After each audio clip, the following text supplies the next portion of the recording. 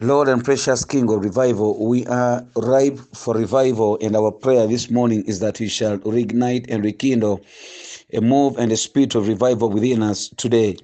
Lord, we are ripe for revival at personal level. The church is in need of revival. The world is in need of revival. All your people are in need of revival.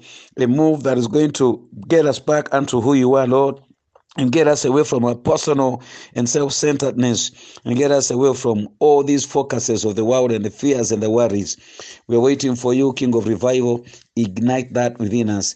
A fresh fire, a fresh touch, a fresh direction, a fresh recommitment is what we need, and is what we are praying for. We know it is only you that can ignite revival, so we are counting on you, King of Glory. Forgive us for our lack of focus, but Lord, we are back to you, and we are praying that may you do what only you can do. In Jesus' mighty name we have prayed. Amen. Friends, I don't know whether you've gotten to a point in your life where you feel like, wait a minute, I'm not exactly what I'm meant to be. I don't know whether days have come and you've evaluated yourself and you're saying, but this is not what I used to be in the spirit. Probably you're like, I used to pray better than I'm praying right now. I used to hear things better in the spirit than I'm doing right now. Maybe you look at the church, maybe you hear what your forefathers used to do or used to go through and the way they used to seek the Lord. And you're like, this is not what I'm meant to be. The greatest a means of baseline that we could probably use is the church in Acts, or what we call the first church. As some scholars call it the primitive church. Doesn't sound very good, but it is grammatically correct and theologically okay. You look at them and see the things they used to do, the sharing, the prayer, the focus on the word, you see, and you are not surprised why they had to live at such very high and remarkable spiritual levels as they did. So today we want to embark on a topic that is entitled spiritual hunger and revival. Spiritual hunger and revival. Where there is no spiritual hunger, you cannot have revival. Where there is no focus on the word of God, on prayer, on the Holy Spirit, you cannot have revival. So we are going to be looking at that for some time. And friends, why do I go into this right now? It is the guidance of the Lord. When you look at the discouragement in people's hearts, when you look at what is happening in the world, which many of us want to imagine that it hasn't happened before. Here the Bible teaches, and we've been teaching, that these things have happened before. People get to lose their focus in one way or the other. They get to think maybe God has disappointed them. And when we are alienated one from the other, we somehow get to lose our focus in the spirit, and therefore this calls for revival. Our passage this morning, as we introduce this topic today, the passage this morning. Today I'm going to be basically talking about understanding revival. The other one is a general theme, but I want to zero it down to a much more smaller one today that says understanding revival. And the passage of focus is Habakkuk. Habakkuk chapter 3. Habakkuk chapter 3. It says, verse 1, a prayer of Habakkuk the prophet according to Shigionoth. Lord, I have heard the report about you, and I fear. O Lord, revive your work in the midst of the years. In the midst of the years, make it known. In wrath, remember mercy. That is our passage, just 2 verses. Friends, the name Habakkuk means he who embraces. In other words, it means he who drops his personal focus and his personal position and embraces the position of God or the will of God. Basically, that is what it means. Habakkuk is a pre-exilic book, or it was a book, a message that was received by Prophet Habakkuk before the children of Israel were led into Babylonian captivity. And we are saying that there was a lot of perversion in the land. People were not caring about the Lord. There was a lot of idolatry and injustice. When you go back to chapter 1, you're going to see Habakkuk lamenting before the Lord, and he says, How long shall I call out and you do not hear? And I say, help, and you not hear. I cry out to you, violence, yet you don't save. Why do you make me see iniquity and cause me to look on wickedness? So this was a holy man living in the midst of a myriad of wayward people. And he was saying, Lord, how long am I going to call out to you? There was a lot of injustice. He says people are stealing land. People are taking things away from others. People's land that is meant to be hereditary in accordance with the law is being taken away by the wealthy. People cannot get their cases judged the right way. This was what was happening in Judah and such a time. And this man knew scripture and he's saying, God, where are you? And he knew the repercussions that would come out of this. And there was a lot of idolatry. And he started crying out before God. Now, when God comes in response, in verse 5 of chapter 1, he says, look among the nations, observe, be astonished, wonder. Because I'm doing something in your days, you would not believe if you were told. For behold, I'm raising up the Chaldeans that are that fierce and impetuous people who march throughout the earth to seize the dwelling places which are not theirs. Now listen to this. God says, yes, I've heard your prayer and I'm coming. And my response is that I'm going to bring the Chaldeans or the Babylonians to hit you, whisk you off and take you into captivity. You see that? That was the response that God made. And then Habakkuk goes right ahead and says, God, no, you cannot do that. You can't do that. Remember, when you pray, God has the right not to answer in the way that you want. But he actually answers. He has the right to answer yes. He has the right to say no. He has the right to say wait. You see that? So when God came, he came with that kind of response. I'm bringing a people that are, ravenous, impetuous. They are going to come and they are going to take people, beat them up and take them into captivity. And there were a terrible lot of people, and Habakkuk knew them. They were reigning in the world at that time. And he tells God, but God, no, you can't do this to us. You just can't. And then haggling back and forth, Habakkuk finally, by the time he gets to chapter 3, he settles down to God's position.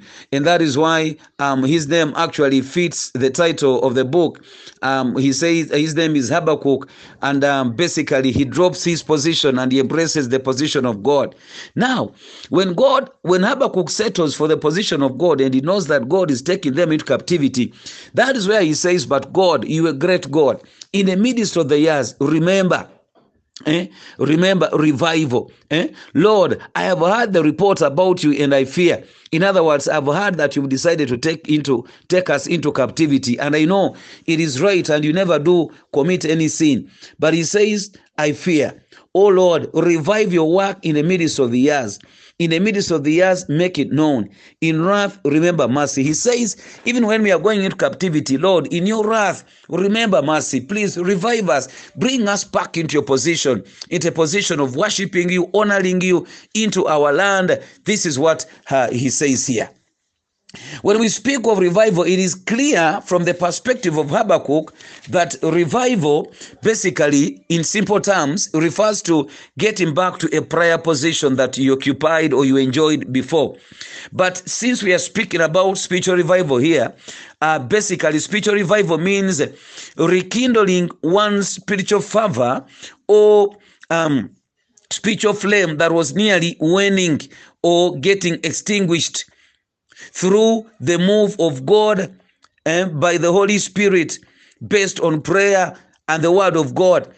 Revival basically is rekindling your spiritual flame through a spiritual hunger that is ignited by the work of the Holy Spirit and through prayer and the word of God as agents of revival.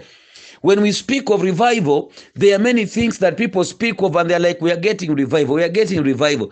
But you get to see that maybe the pastor is working up this particular thing. Revival is the work of God. No one can ever engineer revival except the Lord. Of course, he uses men. He uses men. We are going to be looking at the foundations of revival starting tomorrow. But remember, the theme says spiritual hunger and revival. So we shall look at that kind of thing. When people don't hunger for God, revival cannot come. It cannot come. And we shall see the agents of revival. Basically, that is what it is. Friends, why does God permit us to look at revival today? Because we need it. You get to look at our focus on the Lord, and it is wanting. When we go into this kind of isolation, when the church goes, recess in terms of general fellowship, then there is need for revival, because the Lord reveals that when people are scattered all over, it calls for a very intense, incessant, and deep spiritual discipline for people to remain ignited. But oftentimes, when people are on their own, especially in days of predicaments of the scale of COVID, it becomes hard to maintain the spiritual stature and fervor that we need to have. So we need revival. Many things are happening. We don't know what is happening outside there where you are. But chances are that as you stand alone, you're discouraged, you're beaten up. You end up doing things that you wouldn't have usually done if you have the encouragement of your pastor at church and of your fellowship, and you have the warmth of fellowship. You're going to realize that one outstanding mark of the early church was fellowship and breaking of bread, studying the word together, and worship. So I pray that the Lord will encourage us that in this kind of isolation, we shall not lose out on the Lord. We shall not lose out on our fellowship and spiritual fervor and connection. So friends, that is what revival is, and we understand it as we understand it from the perspective of Habakkuk as he prays. Can we begin yearning for revival and tell God, I used to pray better than this. I used to love you better than this. I used to stand stronger in storms better than this. It takes the Spirit of God for you to realize that you're no longer what you used to be, and there begin yearning for revival and tell him, oh Lord, revive us as in the early days, as in the years past. So that is where we are right now. Why is there why a need for revival? Why do you have a need for revival? The need for revival is premised on one major thing: the personal willpower that man has, including believers. What do I mean by this? God has created man to tap of him and draw life from him, but God is not a dictator. God does not impose himself upon man. You need to understand that. And this is why people oftentimes question God, and they're like, but why is suffering in the world? Why is there suffering in the world? Why does God permit me to sin? He doesn't permit you to sin, but he gives you, in love, he gives you a personal willpower to exercise, which basically would bring out the essence of divine fellowship if you're basically submitting on your own and God is not making you a puppet in any way. You see that, my friend? I want to draw your attention to a very good scripture here in Deuteronomy chapter 30 and verse 15. It explains this point and drives it home very well. Deuteronomy 30:15 says, see, I have set before you today life and prosperity, and death and adversity. Some of your versions say life and a blessing and a curse, life and death. Yeah. In that I command you today to love the Lord your God, to walk in his ways, and to keep his commandments and his statutes and his judgments, that you may live and multiply, that the Lord your God may bless you in the land where you are entering to possess it. But if your heart turns away and you not obey, but are drawn away and worship other gods and serve them, I declare to you today that you shall surely perish. You will not prolong your days in the land where you are crossing the Jordan to enter and possess it. Now, friends, there is something that is very clear there. You get to see that God lays before you life and death, a blessing and a curse. And he says it is up to you to choose. And friends, this is the difference between God and any other deity, because we don't actually recognize that there is any other God beside him in accordance with scripture. But you get to realize that there are entities that are claiming to be gods, and there are alternative ways of what you'd call vain worship that people want to follow and say their ways to God. I don't think there can be any other way except Christ Jesus, whom the Lord has appointed, as we see in Acts 4:12, and he says, for there's no salvation in any other name. But out of, personal misconceptions and lies, people get to think that they can have another way to God. They tell you this prophet was good, so we can go through him. You can confess your sin through a man and go. And you have your forefathers, all these sorts of teachings that we hear. And of course, they are vain and they are lies. And we pray that people shall have their eyes open so they can come to God. But the only way that God offers is the way of, grace, of faith and personal commitment. God prompts you within you. He prompts you, but he does not coerce you. He doesn't. It's the doctrine of predestination and, personal will and commitment, which we cannot explain right now. That is a teaching of another day. So basically, that is what it is. There is a glorious example, but that is very unfortunate in Jeremiah chapter 44. In verse 15 still, where the people reject God. Listen to this, Jeremiah 44:15. It says, then all the men who were aware that their wives were burning sacrifices to other gods, along with all the women who were standing by, as a large assembly, including all the people who were living in Pathros, this is Egypt, in the land of Egypt, responded to Jeremiah, saying, as for the message that you have spoken to us in the name of the Lord, we are not going to listen to you. Oh dear, this is terrible. But rather, we will certainly carry out every word that has proceeded from our mouth by burning sacrifices to the Queen of Heaven and pouring out drink offerings to her, just as we ourselves, our forefathers, our kings, and our princesses did in the cities of Judah, in the streets of Jerusalem. For when we had plenty, for then, they claim, we had plenty of food and were well off and saw no misfortune. But since we stopped burning sacrifices to the Queen of Heaven and pouring out drink offerings to her, we've lacked everything and have met our end by the sword and by famine. And said the women, when we were burning sacrifices to the Queen of Heaven and were pouring out drink offerings to her, was it without our husbands that we made for our sacrifices, sacrificial cakes in our image and poured out our drink offering? So you see, earlier on in Jeremiah 42, they had actually commissioned, the leaders of these people had commissioned Jeremiah, and to go to God and ask him on their behalf, what is it that you want us to do? We shall follow through and do it. But listen, when Jeremiah came to them, they said, no, we're not going to do it. I mean, God doesn't coerce you, but that is the essence of revival. Friends, in our personal willpower, we go right ahead and we veer away from the Lord. We simply go away from him. Someone simply decides and says, I won't go to church. Someone says, the Bible are stories of these whites. By the way, let me teach here for people to understand. Faith did not go first to the white like people say. I don't know why people call them whites anyway. I don't think they are white. I think they are pink. But I mean, that's my personal view. People say we are black. I don't think we are black. I think we are chocolate.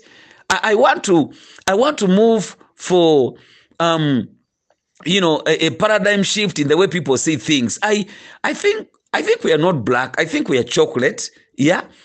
But even if you want to say we are black, people are not, the other people that we want to call white are not white. They are pink, for God's sake. They are pink. They should stop calling themselves white or saying they are white. Our brothers are pink and we are not black. We are chocolate. Friends, that is a subject of another day, but I need help on that. You see that? So we are saying people depart away from God by a personal willpower. We simply depart away and we go. And you see, you don't pray the way you're meant to pray. I was saying that people claim that the Bible is stories from the whites. God did not come through what people call whites, the people I call pink. He didn't come through the pink people. No, God came through the Israelites, and that is the prophets were Israelites. Jesus was a Jew. I don't know why people have to say that. These are the misconceptions that the devil plants and richly waters and in the lives of the people.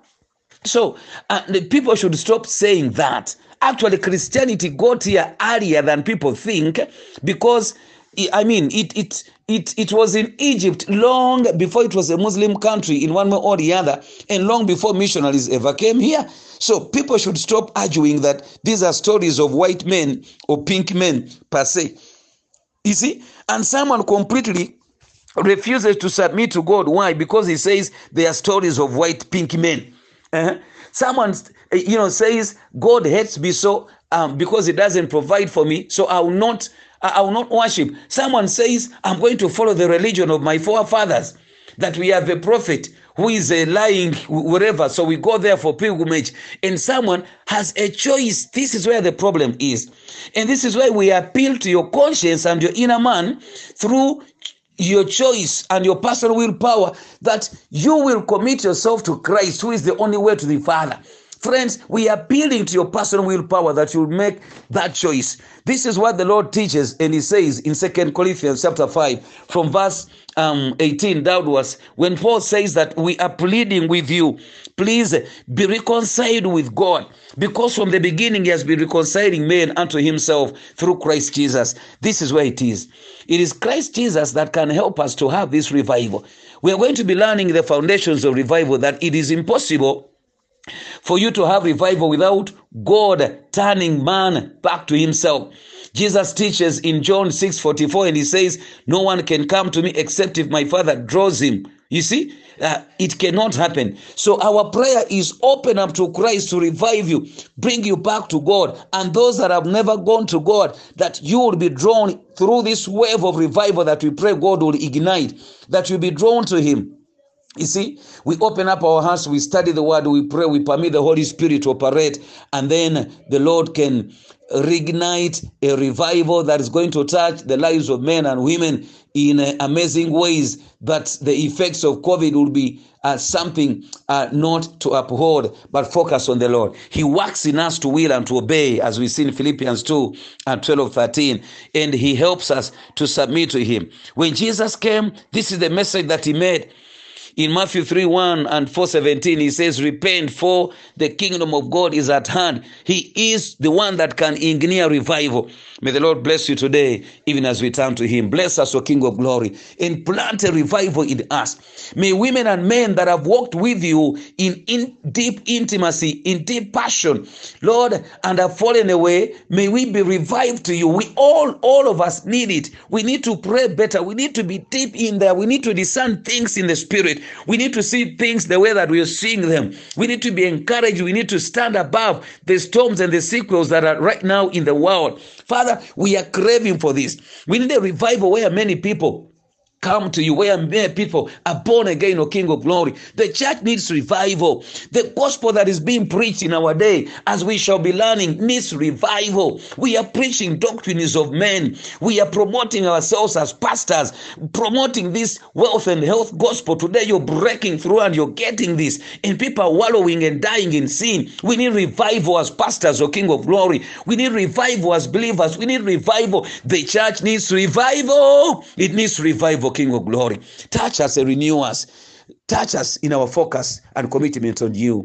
In Jesus' mighty name we've prayed. Amen.